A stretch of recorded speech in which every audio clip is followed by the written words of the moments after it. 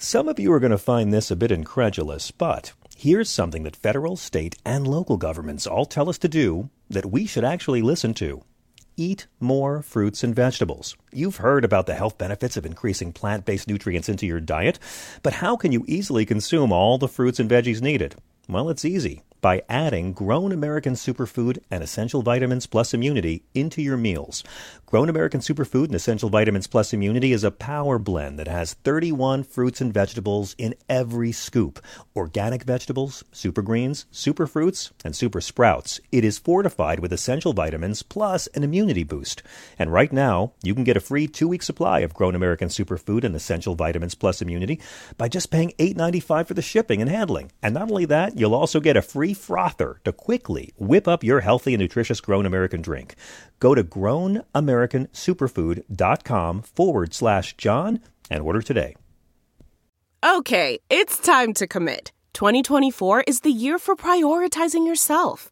Begin your new smile journey with Byte, and you could start seeing results in just 2 to 3 weeks. Just order your at-home impression kit today for only $14.95 at Byte.com. Byte Clear Aligners are doctor-directed and delivered to your door. Treatment costs thousands less than braces. Plus, they offer financing options, accept eligible insurance, and you can pay with your HSA FSA. Get 80% off your impression kit when you use code WONDERY at Byte.com. That's BYTE.com. Start your confidence journey today with Byte. This is the John Fugelsang Podcast.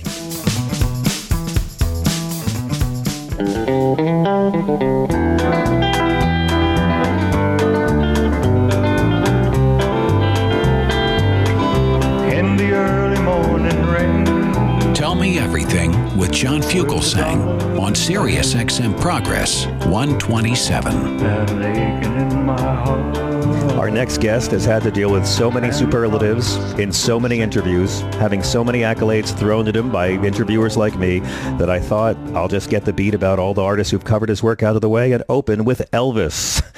I am so thrilled to welcome Gordon Lightfoot to our program. He is Canada's greatest singer-songwriter, awarded the Governor General's Performing Arts Award, Canada's highest honor in the performing arts. His songs are, I want to say, indelible to the Canadian music landscape, but they're indelible to the music landscape of the last 50 years. Songs like Sundown, The Wreck of the Edmund Fitzgerald, If You Could Read My Mind. He's been inducted by Bob Dylan into the Songwriters Hall of Fame, the Canadian Music Industry Hall of Fame, and even in a pandemic lockdown, he's busier than most artists. This past winter, he released his first album in 16 years, Solo. It is beautiful and gorgeous, and I'm telling you, the story behind the album is as wonderful as the album himself. And next month, he will be the subject of a lyrical and blunt and revealing documentary that reads between the lines of his career to reveal his passion, his influence, and more sides of him than I can believe he's showing, including interviews with Rush's Geddy Lee, everyone from Anne Murray to Sarah McLachlan to Steve Earle to Alec Baldwin. The film is called Gordon Lightfoot, If You Could Read My Mind. It's coming out August 21st digitally and August 25th on DVD. I'll recommend it more as the days grow closer. As a junkie of great music documentaries, it is beautiful. You will love it. It is an honor to welcome Gordon Lightfoot to Sirius XM Progress. Hello, sir. Yeah, yes. That's a lot, I know. Thank you. Thank you. Thank you for indulging me. Yeah. Good evening. It's a pleasure to have you. Thank you very much. Thank you. Before I begin, I have to ask the obligatory question about how you're doing during the pandemic, how you and your wife and loved ones are faring during all this, and how you're handling the break in touring. Well, we're all sitting it out. We're all still together. We're family, band, the whole. It's an whole entire organizational thing that I have going with my career. There's all the families. There's the bandsmen, the band members. We're sitting it out and hoping that we get back. And I'll tell you, I think that we might. I'm hoping that we might be able to get back. If any of the venues begin to open, but but of course our problems are very small compared to some of the problems that people are really having to have happen to them right now at this time. And we're very fortunate that we can sit it out and we can wait. Some people can't. Some people can't wait. They have most of the people are getting into dire financial need over this thing. Yeah. And to try to look away from the seriousness of that. It's a hard thing to do. It's a shot out of nowhere, this whole thing. It's we don't worry about it too much. We just do. We're going to have a rehearsal next month or for a couple of days. We'll go into a recording studio and have a proper rehearsal, run through all the stuff, and in the meantime, our practice. We all know we got to practice. I know I certainly have to practice a little bit every day and wait and stay in shape and walk and try and have family drive-bys. The family drive-by. There are 2 or 3. I have 4 children and six grandchildren living right here in the city. Yeah, and you're still doing drive-bys, right? You have to keep the distance. But we're lucky, you see. We're just very, very lucky that we're not finding ourselves in dire straits. Yeah. I love the movie, and I must say I'm not surprised to hear that you are practicing daily to get ready for rehearsals, because if this film is about anything, it is about your constant commitment to the quality and craftsmanship. It's seldom to see a film that's as much about perfectionism as this is, and how rewarding and painful the perfectionism can be. In the very first scene, we see a clip of you watching yourself in the movie, and the first thing we hear you say is, "I don't like myself," watching an old performance footage. It was a brilliant idea to begin the film that way. What was it that told you that this was the time to do a film about your life, and especially a film this revealing? Well, the people that wanted to do it, they wanted to start doing it about 12 years ago. They wanted to do one. I came out of an illness and fought my way back and got back on the road, and they said, "Let's do it now." And I said, "Let's wait." And then all of a sudden, about 5 or 6 years ago, I took a look around. I said, "Look, we're still walking around. Let's do it now." And so they did, and they were ready and prepared to do that. I had faith in them. The 2 ladies who put it together, the 2 producers, producer and director who put it together, and they just went ahead and did it. And I participated in getting it done by being interviewed and having events at my house and putting things together. And I didn't want to see it until it was done. And when I saw it, it was finished. I never saw it at all while they were actually putting it together. What was your response when you actually saw the film? Oh, well, I said my first thing I said was, I don't like myself doing this song, because I'd always had a problem with this song, and yet it was a good, presentable song, and it was actually a major tune. It had been a major hit by Peter, Paul, and Mary, and Ian and Sylvia had been the first to do that, of course, and it was the one they wanted for the Johnny Cash section, of course, the one we did on his television show. Yeah. Because there was a little bit of hijinks between the 2 of us, and it was good, had a good entertainment quotient to it. But I didn't like the song because I was married at the time, and it was an insult to my wife. That's interesting, because watching the film, I kept wondering. Well, I played it. Let me just finish that. I played the song, though, for over a long period of time. For about 18, 20 years, I had it in my show. And finally, one day I said, I'm just not going to do this anymore. And I didn't do it anymore. Wow. After that, that was long gone. The past, the past was far behind me on that one. When I finally decided not to do it anymore, I used it for 15, 18 years, and every time I sang it, I thought of what a dirty, rotten son of a bitch I was in my first marriage. Wow. It always reminded me of that, and it was true. I was like that, and I said, and there it is, right, the very first song, front and center. That's me, being doing something I really hate about myself. It was the way I was living at that time, and being, that marriage, of course, only lasted for 7 years. I was never married again for another 19 years after that. I mean, it's an uncommonly real scene that early in the film, but you just answered one of my questions, because I've always wanted to know, do these songs still take you back to where you were when you created them? Or when you perform, say, if you could read my mind, is it about right now and the house you're playing to? Or do these songs always take you back to the circumstances of their composition? It takes me back to the time I wrote the song, usually. It's funny, you got a feeling. We never knew it was going to be a popular song either at the time, but when you write something and it becomes popular, then you say, where was I when I wrote that? And every time I do that song, I picture myself sitting at a table with a chair in an empty house, which is where I was, in an afternoon, and I think about my marriage, and I think about my children at the time, and does it make me feel sad? No, not really, but it makes me feel badly about some of the things I did in my life that emotional. It took an emotional toll on other people. Yeah.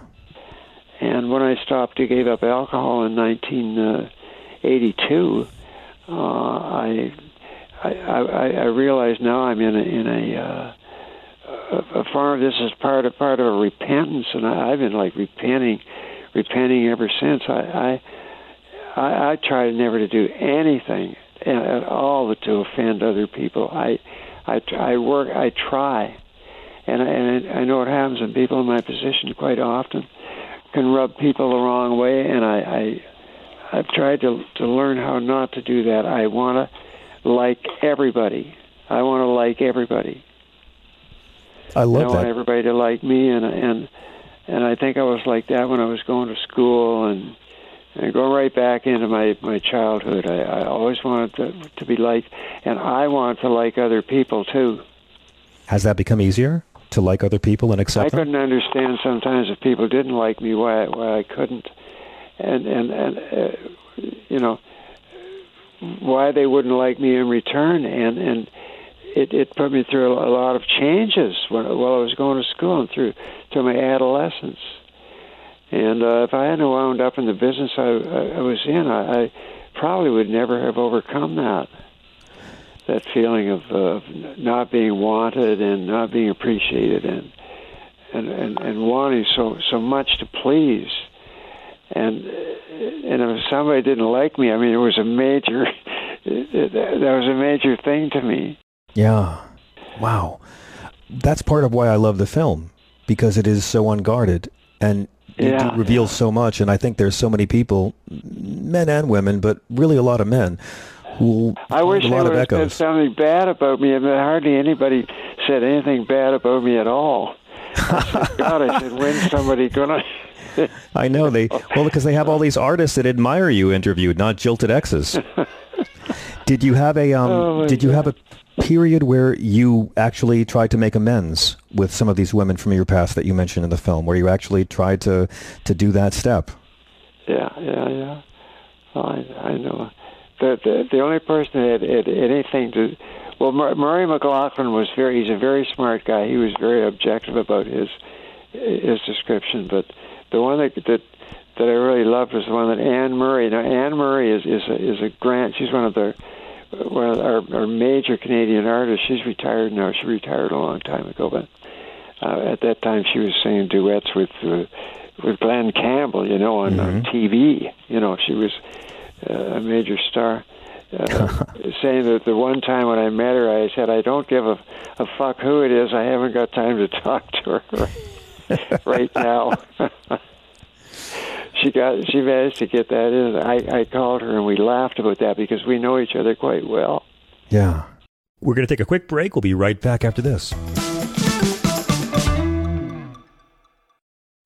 Hi there, it's Julia Louis-Dreyfus. You may know me from my podcast called Wiser Than Me, where I talk to older women and get their wisdom from the front lines of life. I was amazed by how many people told me our show made them look forward to getting older, which is why I'm here to talk about Season 2 of the show. Sally Field, Billie Jean King, Beverly Johnson, Ina Garten, Bonnie Raitt, just to name a few. All hail old women. Wiser Than Me Season 2 is out now from Lemonada Media. Delve into the shadows of the mind with Sleeping Dogs, a gripping murder mystery starring Academy Award winner Russell Crowe. Now available on digital.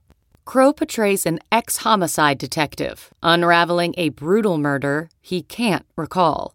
Uncovering secrets from his past, he learns a chilling truth. It's best to let sleeping dogs lie. Visit sleepingdogsmovie.com/Wondery to watch Sleeping Dogs, now on digital. That's sleepingdogsmovie.com/Wondery.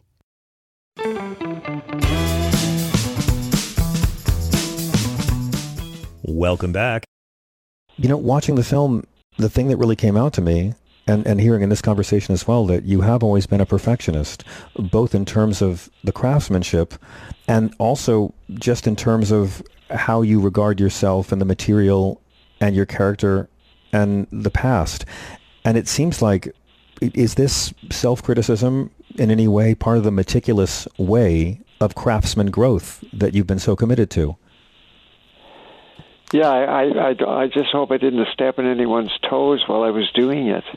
You know, I try to, you know, I know what you mean, but I'm not really as much of a perfectionist, I think, as people think I am. You know, a lot of people think say that I'm a perfectionist, but there's a good reason for that. I'm always really, really conscious of the intonation in our instruments because, and I really work on that hard. So I talk about it. I've always got to be in tune. What I got to do is got to be perfectly in tune, and I'll tell you why. It's because I love one song that Simon and Garfunkel had, where the tuning of the guitars just knocked me out. I just said, that's the way I want my guitar to sound on Scarborough Fair. Do you remember the tune they did called Scarborough Fair? Sure, yeah. Well, the guitar tuning on that take is absolutely amazing. I agree. And well, of course, many of their tunes, they always had that immaculate intonation, and that's where my perfectionist thing comes in, is making sure I get the tuning right. Yeah. Well, and also that's really important to me, and it's important for recording and important on stage. So that's where that comes from. So much of the film is about your creative process, which I loved, learning how you go to a sequestered place and you have to get isolated so the work can begin. But as good as the film is, I have to tell you how beautiful the new album is. It's called Solo, and it's your first album of new music since 2004, although I realize that this music isn't all exactly new. Well, it's a grouping of old demos. Yeah. I mean, that was sitting there. That sat there for 18 years, for 20 years, most of it. And one of them was done right fresh, right off the floor. Easy Flow. Yeah. Was done I did that one. I was going to do the whole lot again, and I would have if I had done that. Reorchestrated the whole thing. We'd about halfway done, and the pandemic would have set in. Right. And we'd be having to start wearing our masks to go to the studio. The only time I ever go out actually is to walk every day, and most of the time I stay indoors. Yeah, you know, I think that you have a lot of company. I'm part of town where there's space, and you can get out and walk. Like I say, my wife will be back tomorrow night, Kim, but she's been gone 4.5 months. She's got to hibernate, or what I call isolate, for about 17 days, because after she's been doing it for 14 days, she's She's got to get tested. She's already been tested twice already. She had to go across the border to get and there were 2 tests involving her just getting down there. And she had to go to L.A. to help her mother. Oh, I see. And her mother had a health issue and would leave it at that. And she's been there 4.5 months. They got through her mother's need, and she's ready to come back now.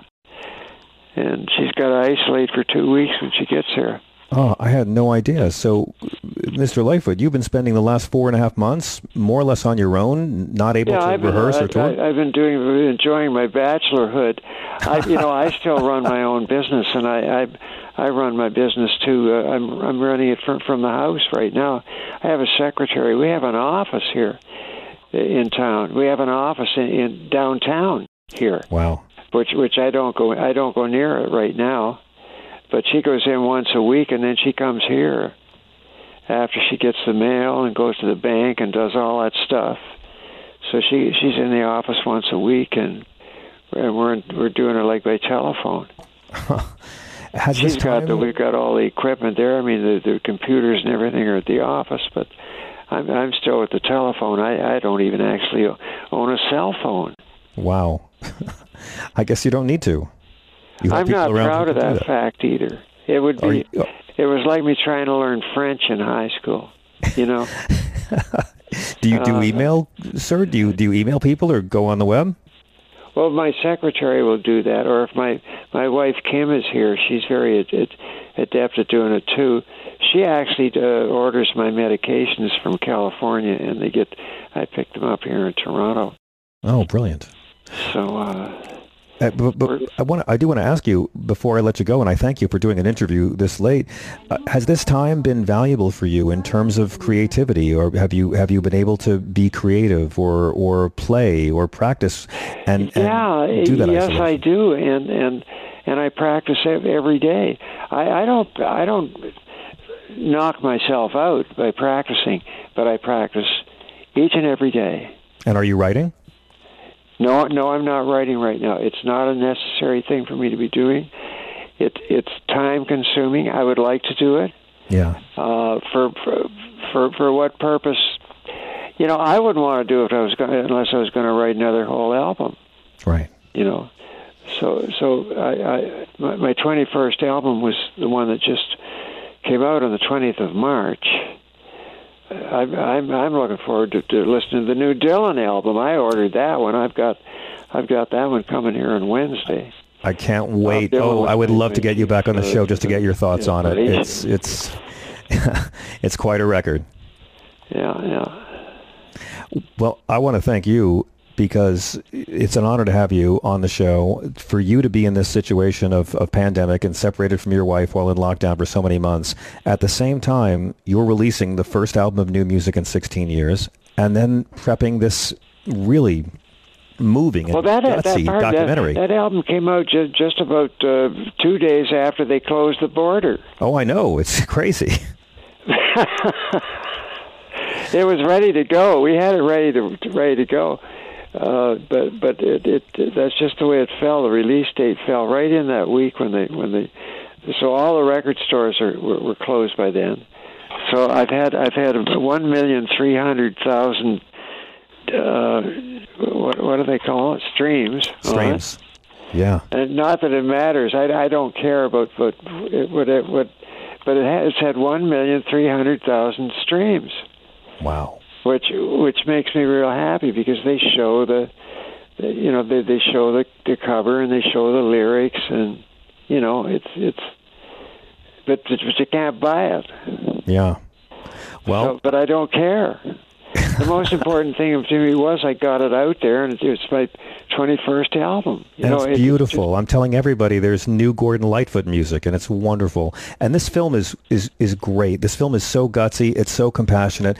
It's amazing to hear the stories of you with Dylan and Joni Mitchell, and just to see how you do it, how your craftsmanship still guides you in what you call the forward momentum. I guess I should ask, are you going to go back on the road when this ends? But I know the answer. You can't wait to go on the road. Oh, absolutely. When a venue, if a venue will open somewhere, and we don't have to break the law, we're going back on tour.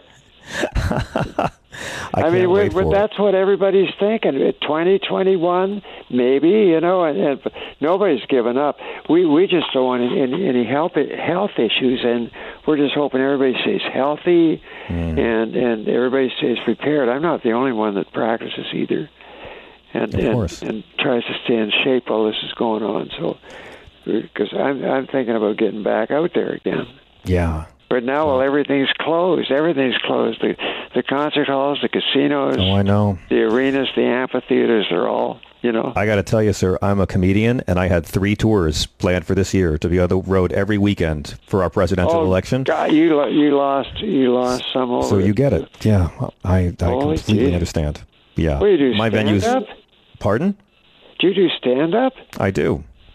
I'll be damned. Oh, good. Well, congratulations. I'm glad to meet you. Well, I mean, I used to do stand-up when I was able to do it. Now I do stand-up for my 8-year-old child in our apartment in New York. Yeah? I'm learning how to do it on the web. This is real pleasure. That's good. Yeah. I would love to invite you back anytime if you're ever free on some evening. I should tell you, David Crosby calls our show every week, so we have good company. Brian Wilson has done the show as well. We'd be honored to have you back anytime and talk more about the film. But I want to recommend to everyone to get a hold of Gordon Lightfoot's new album, Solo. It is so wonderful for your ears, and the movie is coming out next month. If we could get you back for the release, we'd love it, but it's called If You Could Read My Mind.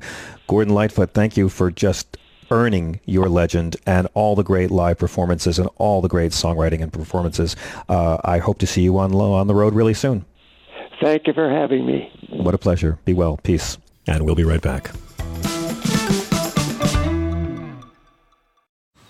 Man, that sunset is gorgeous. Grill, patio, sunset. Hard to get better than that. Unless you're browsing Carvana's inventory while you soak it all in.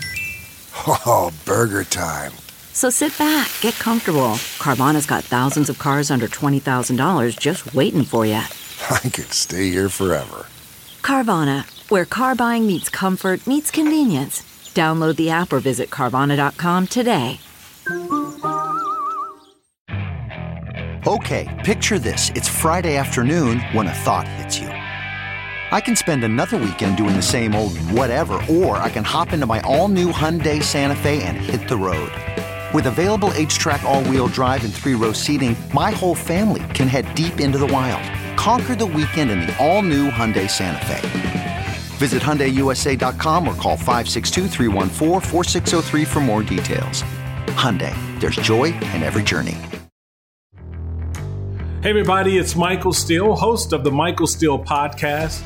Each week, I discuss key political and cultural issues joined by America's leading activists, experts, and academics for conversations that transcend political boundaries. And that's the point. I want you to join me as we work through real solutions, have honest conversations, just keeping it real and having a little fun on the side. So listen to the Michael Steele Podcast on Spotify, Apple Podcasts, Spreaker, or wherever you get your podcasts on, because you know I love it when you do.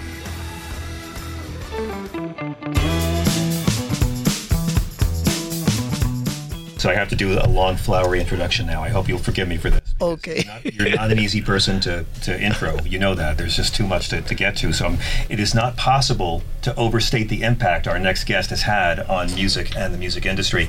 He is a singer, a songwriter, a record producer, former vice president of Motown, writer of over 4,000 songs, including I Second That Emotion, You Really Got a Hold on Me, Get Ready, The Way You Do the Things You Do, Tears of a Clown, The Tracks of My... This is the man who wrote My Girl and My Guy, Rock and Roll Hall of Fame, Library of Congress Gershwin Prize, and now Smokey Robinson is releasing his first album of new original material in 14 years. It is called Gasms, and nothing will prepare you for how beautiful, soulful, spiritual, and gorgeously dirty this record is. What a thrill, Smokey Robinson. Thank you so much. I appreciate you, man.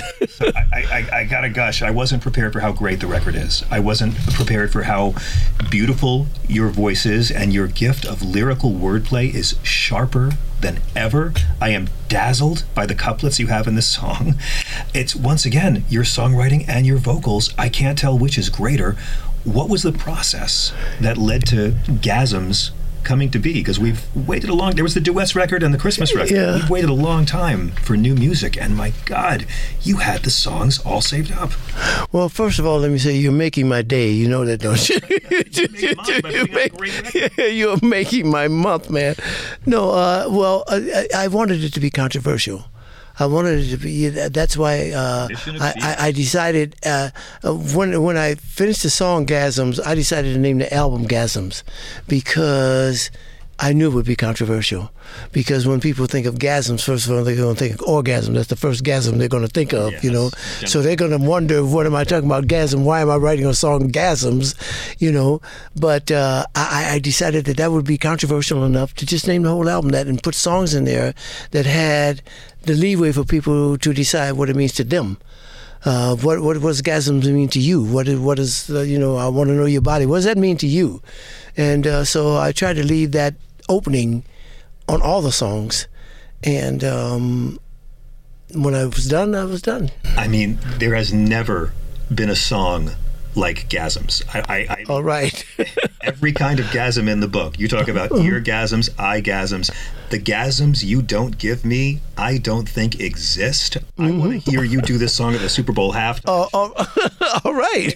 I do too. I assume that when it's a Smokey Robinson production, you call the damn album whatever you want to call it. But I have to ask, were there any record executives who tried to talk you out of that title? No, man, because you know what happens? I'm with a great record company. I'm with a company called TLR, which is a brand new company.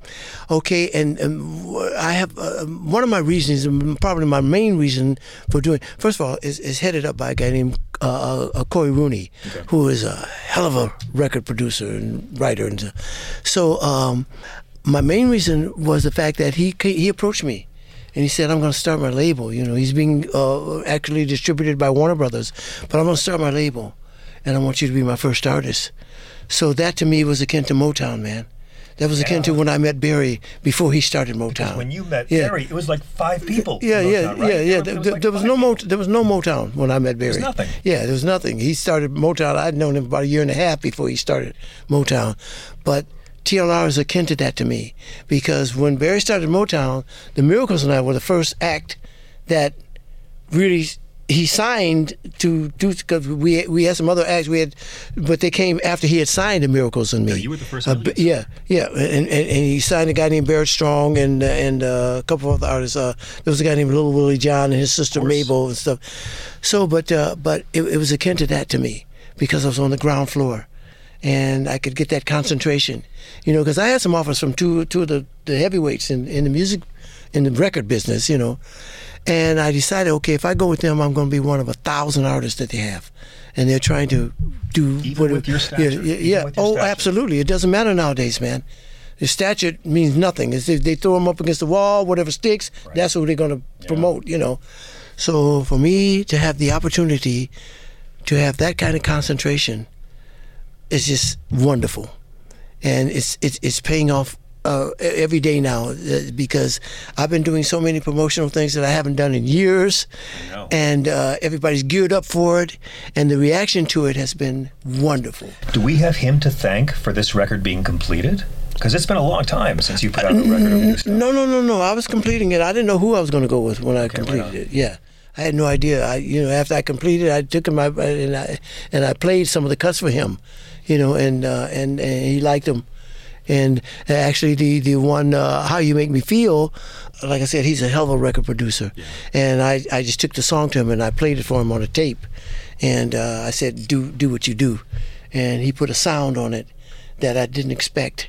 You know, he's got like the Moog bass and all that. You know, I just did not expect his sound construction. That was my question. Yeah. Like, when you went into the studio, did you have a sense of how these would sound, or were you just going to build them and see what they turned into? No. Most of them I had a sense of what it was, but not that one, because I knew he was who he is, what the producer that he is and all that, and I wanted to see what he would do. I wanted to hear what he would do. And so I was very satisfied and very happy with what he did with it. And where did you record, and who was the band? Oh, well, I since I record, see, my musicians live all over the country. Yeah. You know, but since I record in LA most of the time, I have guys that I've been using for years. Yeah. And so I just called them, and my arranger and my main producer and arranger guy that I work with is a guy named David Garfield. And David is a great jazz musician himself. He has albums out himself, you know, but he's just such a musical guy. So he has a studio at his house, and we put stuff down there, and then we'll many times go to a major studio to actually do the track recording and those things like that. However, when I do the track recordings, I always like to be there and sing while they're playing. Yeah. Because it's like the old days. When you're in the studio, you sing while they're playing rather than doing the track and then going and overdubbing and stuff. Exactly. Now, I admit that I'll listen to it. They're making music in the same room on this record. It's beautiful. Yeah. That's what's happening, and I'll listen to it, and if I hear something in the track, I'll go and overdub it or do it again or something like it. Vocally, I go and I do them, you know, after I've recorded them in the studio. If I hear something that I want to do vocally, I'll go and redo it and redub it and stuff. And especially the first single from this album is "If We Don't Have Each Other." That track was sent to me by a young man who used to sing with me, and he had an idea, and he had the first verse and a chorus, but his chorus was saying, "If we don't have love." He had made it a sort of like, I don't want to say political, but it was for the world. Come together, let's have love for each other. And the first part of it, he had infringed on a very popular song's melody, so I had to change that. And then the track, because he had recorded it with some guys, it's a home studio track. It took me a year to tear that track apart and put it back together. See, and take the best parts and then add some stuff to it. You love that, right? That gives you yeah, man. Yeah, I do. I really do. But, you know, that's how I work. And when I was satisfied with all the tracks that they were, okay, this is the best I can give this, then I put them together, and it's the Gasm's album. It's a very romantic album. It's a very sexy album. It's a deeply, in the best sense of the word, dirty record. And thank you. I was listening to this thinking that the greatest poetry combines the sacred and the carnal. Henry Miller, Bessie Smith. Yeah. I mean, there's a lot of soul. There's a lot of spirit, and there's a lot of body on this record. And I'm curious if that's sort of what your spirituality is, if the sexual and the divinity go hand in hand for you. Well, yeah, because you know, I wanted it to be a record that people could put on and make love. Hell yeah. Yeah. You did it. You know, I wanted it to be that. And yeah, it's very important to me. You know, especially at my age, man. You know, I hear people all the time, and they're talking about, well, gosh, you know, I don't think about sex anymore. I'm 60 years old. My God, 60 years old, you don't think about it? That's the most pathetic, awful thing. I mean, you know, sex is still a huge part of my life, man. I'm 83, but I've never lost the urge for sex and intimacy and those things like that, because I think it's a huge part of life. Yeah. I feel sorry for people who don't experience that, man. And when I hear people talking about they're 60 years old and they don't think about sex, man, what's wrong with you? What happened to you that happened to you that soon? Kids. Yeah, absolutely, you're man. You're a poet. Maybe it's easier for you. Well, I don't know what it is, but I've never stopped loving sex and thinking about it and wanting to have it, you know, and doing those things like that, because I just, you know, it's, well, like you said, it's probably a part of me. I love that you're saying this. Yeah, and I think it's a very important part of life. You know, I feel sorry for people who don't experience it anymore, because it's a huge part of life. I think if you want world peace, and you talk about, you know. and there's an ancient story, and I think it's true, because it was taken out of the Bible, but there was this minister. He was a priest at the time, and before he became a priest, he was a player, and he had a lot of women and had all that, you know. And then he becomes a priest, and he decides that sex is supposed to be taboo, and he started to preach that, and people accepted that. sex is taboo. You know, it's one of the great sins and all that. That's bullshit, as far as I'm concerned. None of that comes from Jesus. Absolutely not. Paul? Absolutely not. Jesus. Yeah, Paul was another advocate of that. Yeah, he was a very uptight guy. Yeah, he was uptight. But see, you have to where Paul came from. Paul was a murderer. That's right. You know what I'm saying? So he came from that. Exactly. So that do thing. as I say, not as I did. Exactly.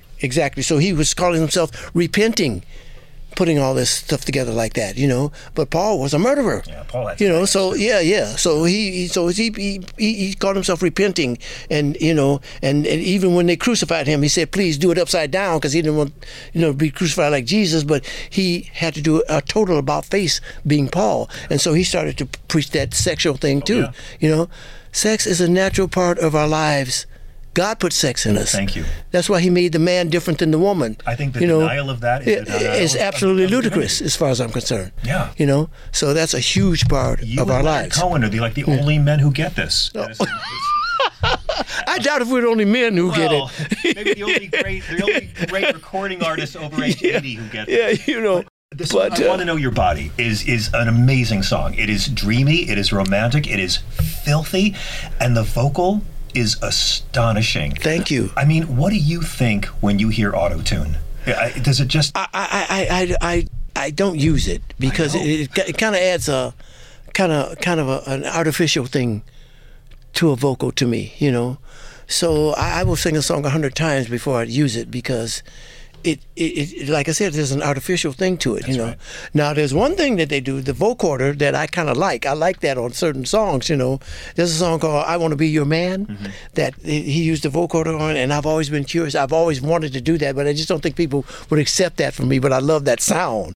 But the auto tuner, it adds a bit of like artificial stuff to the vocal to me. You hit the falsetto. You have all the tricks we love, but you go to some deep places with your voice on this record. You go gravelly in ways I've never heard you do, but you go deeper than I've ever heard you go before, and it just sounds like you're having fun. I am, man. I am having fun. I can't wait to see what comes next. Okay, picture this. It's Friday afternoon when a thought hits you. I can spend another weekend doing the same old whatever, or I can hop into my all-new Hyundai Santa Fe and hit the road. With available H-Track all-wheel drive and 3-row seating, my whole family can head deep into the wild. Conquer the weekend in the all-new Hyundai Santa Fe. Visit HyundaiUSA.com or call 562-314-4603 for more details. Hyundai, there's joy in every journey. CarMax is putting peace of mind back in car shopping by putting you in the driver's seat to find a ride that's right for you. Because at CarMax, we believe you shouldn't just settle for a car. You should love your car. That's why every car we sell is CarMax certified quality, so you can be sure with upfront pricing that's the same for every customer. So don't settle. Find love at first drive and start shopping now at CarMax.com. CarMax, the way car buying should be.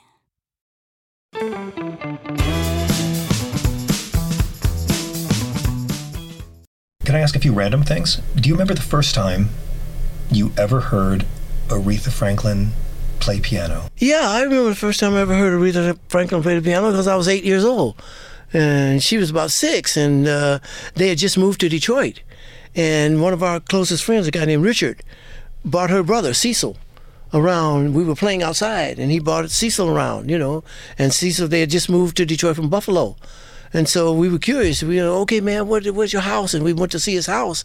And we went in there.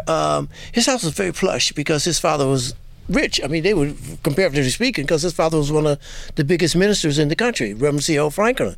So in the middle, this is my block right here, and this is the other block for the ghetto. And in between, there are 2 blocks right in the center of the ghetto called Arden Park and Boston Boulevard.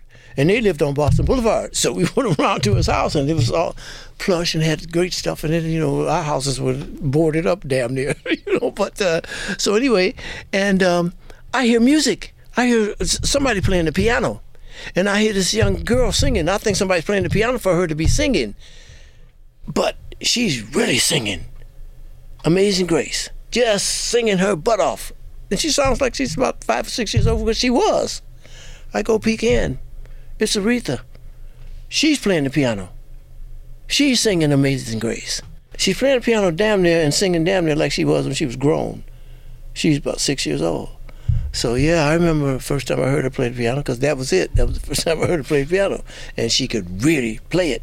Do you remember the first time you heard the Beatles cover of You Really Got a Hold on Me? Yes, I do.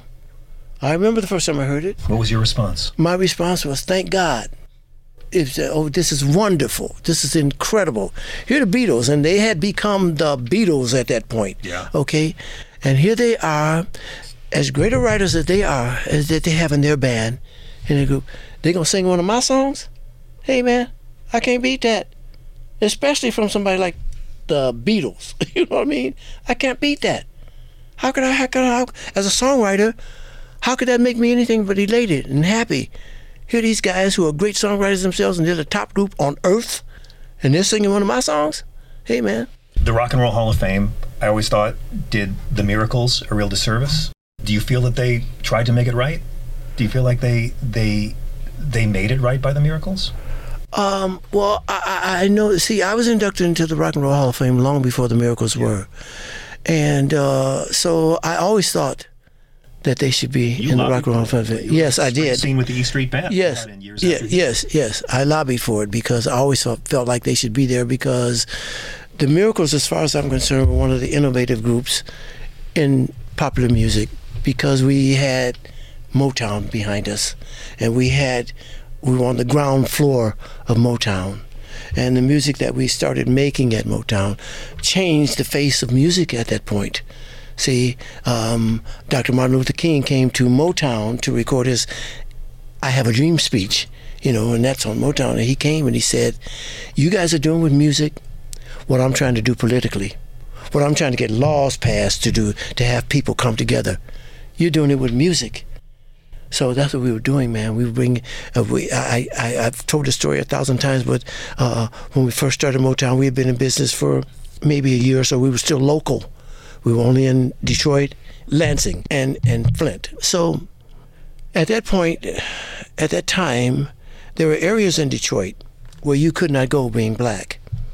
If you were black and you were in those areas, you better have something on you to say you're working for somebody, or you have some legitimate reason for being in that neighborhood. If you were just in the neighborhood, the cops saw you, they would arrest you.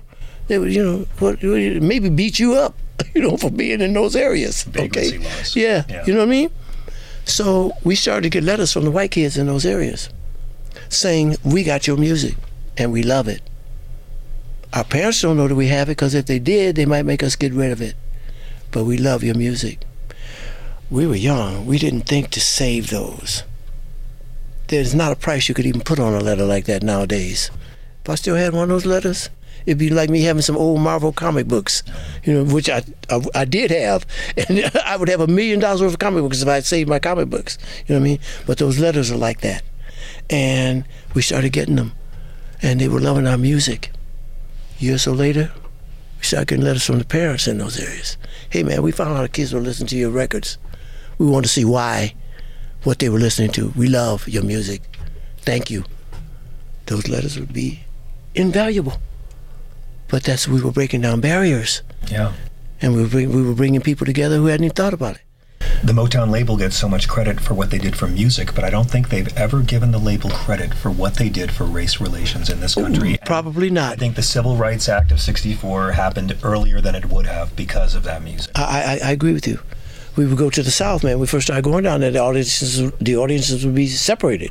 Yeah. The audiences were totally, segregated. And white people on this side, black people on this side, white people upstairs, black people downstairs, or vice versa, not even looking at each other.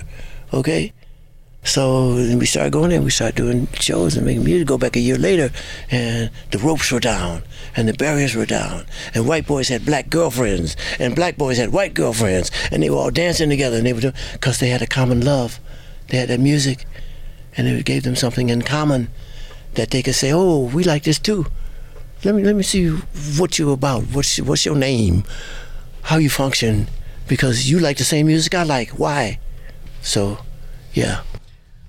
I was playing around on YouTube, and I found a clip I'd never seen before of late night at the recording of We Are the World.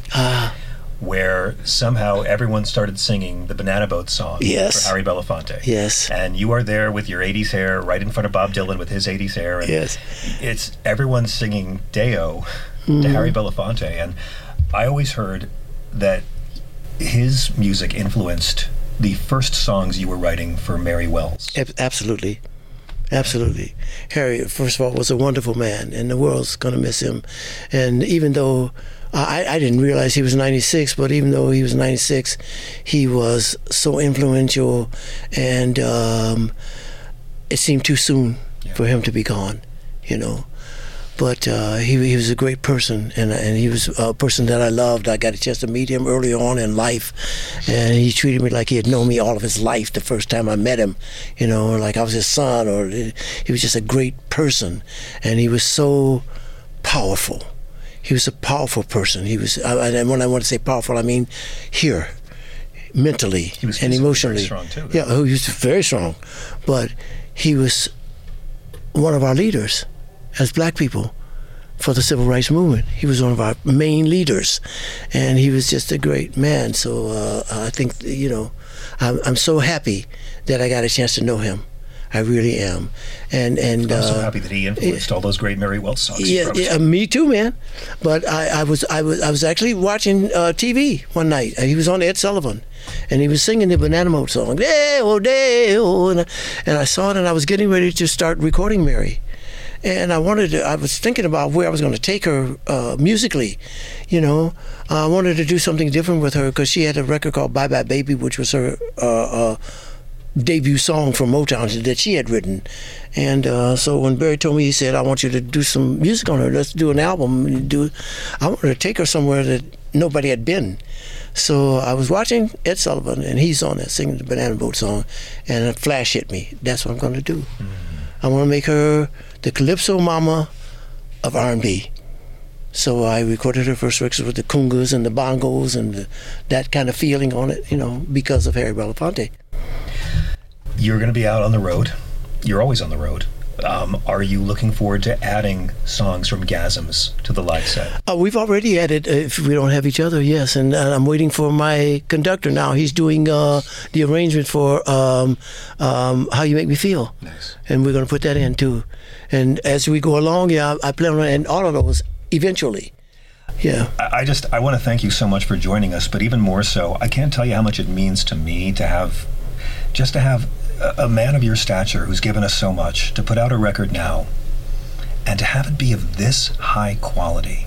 It just, you're raising my game, you're raising everybody's game, and honestly, I think you got a bright future. I can't wait to see what comes next. Thank you very much.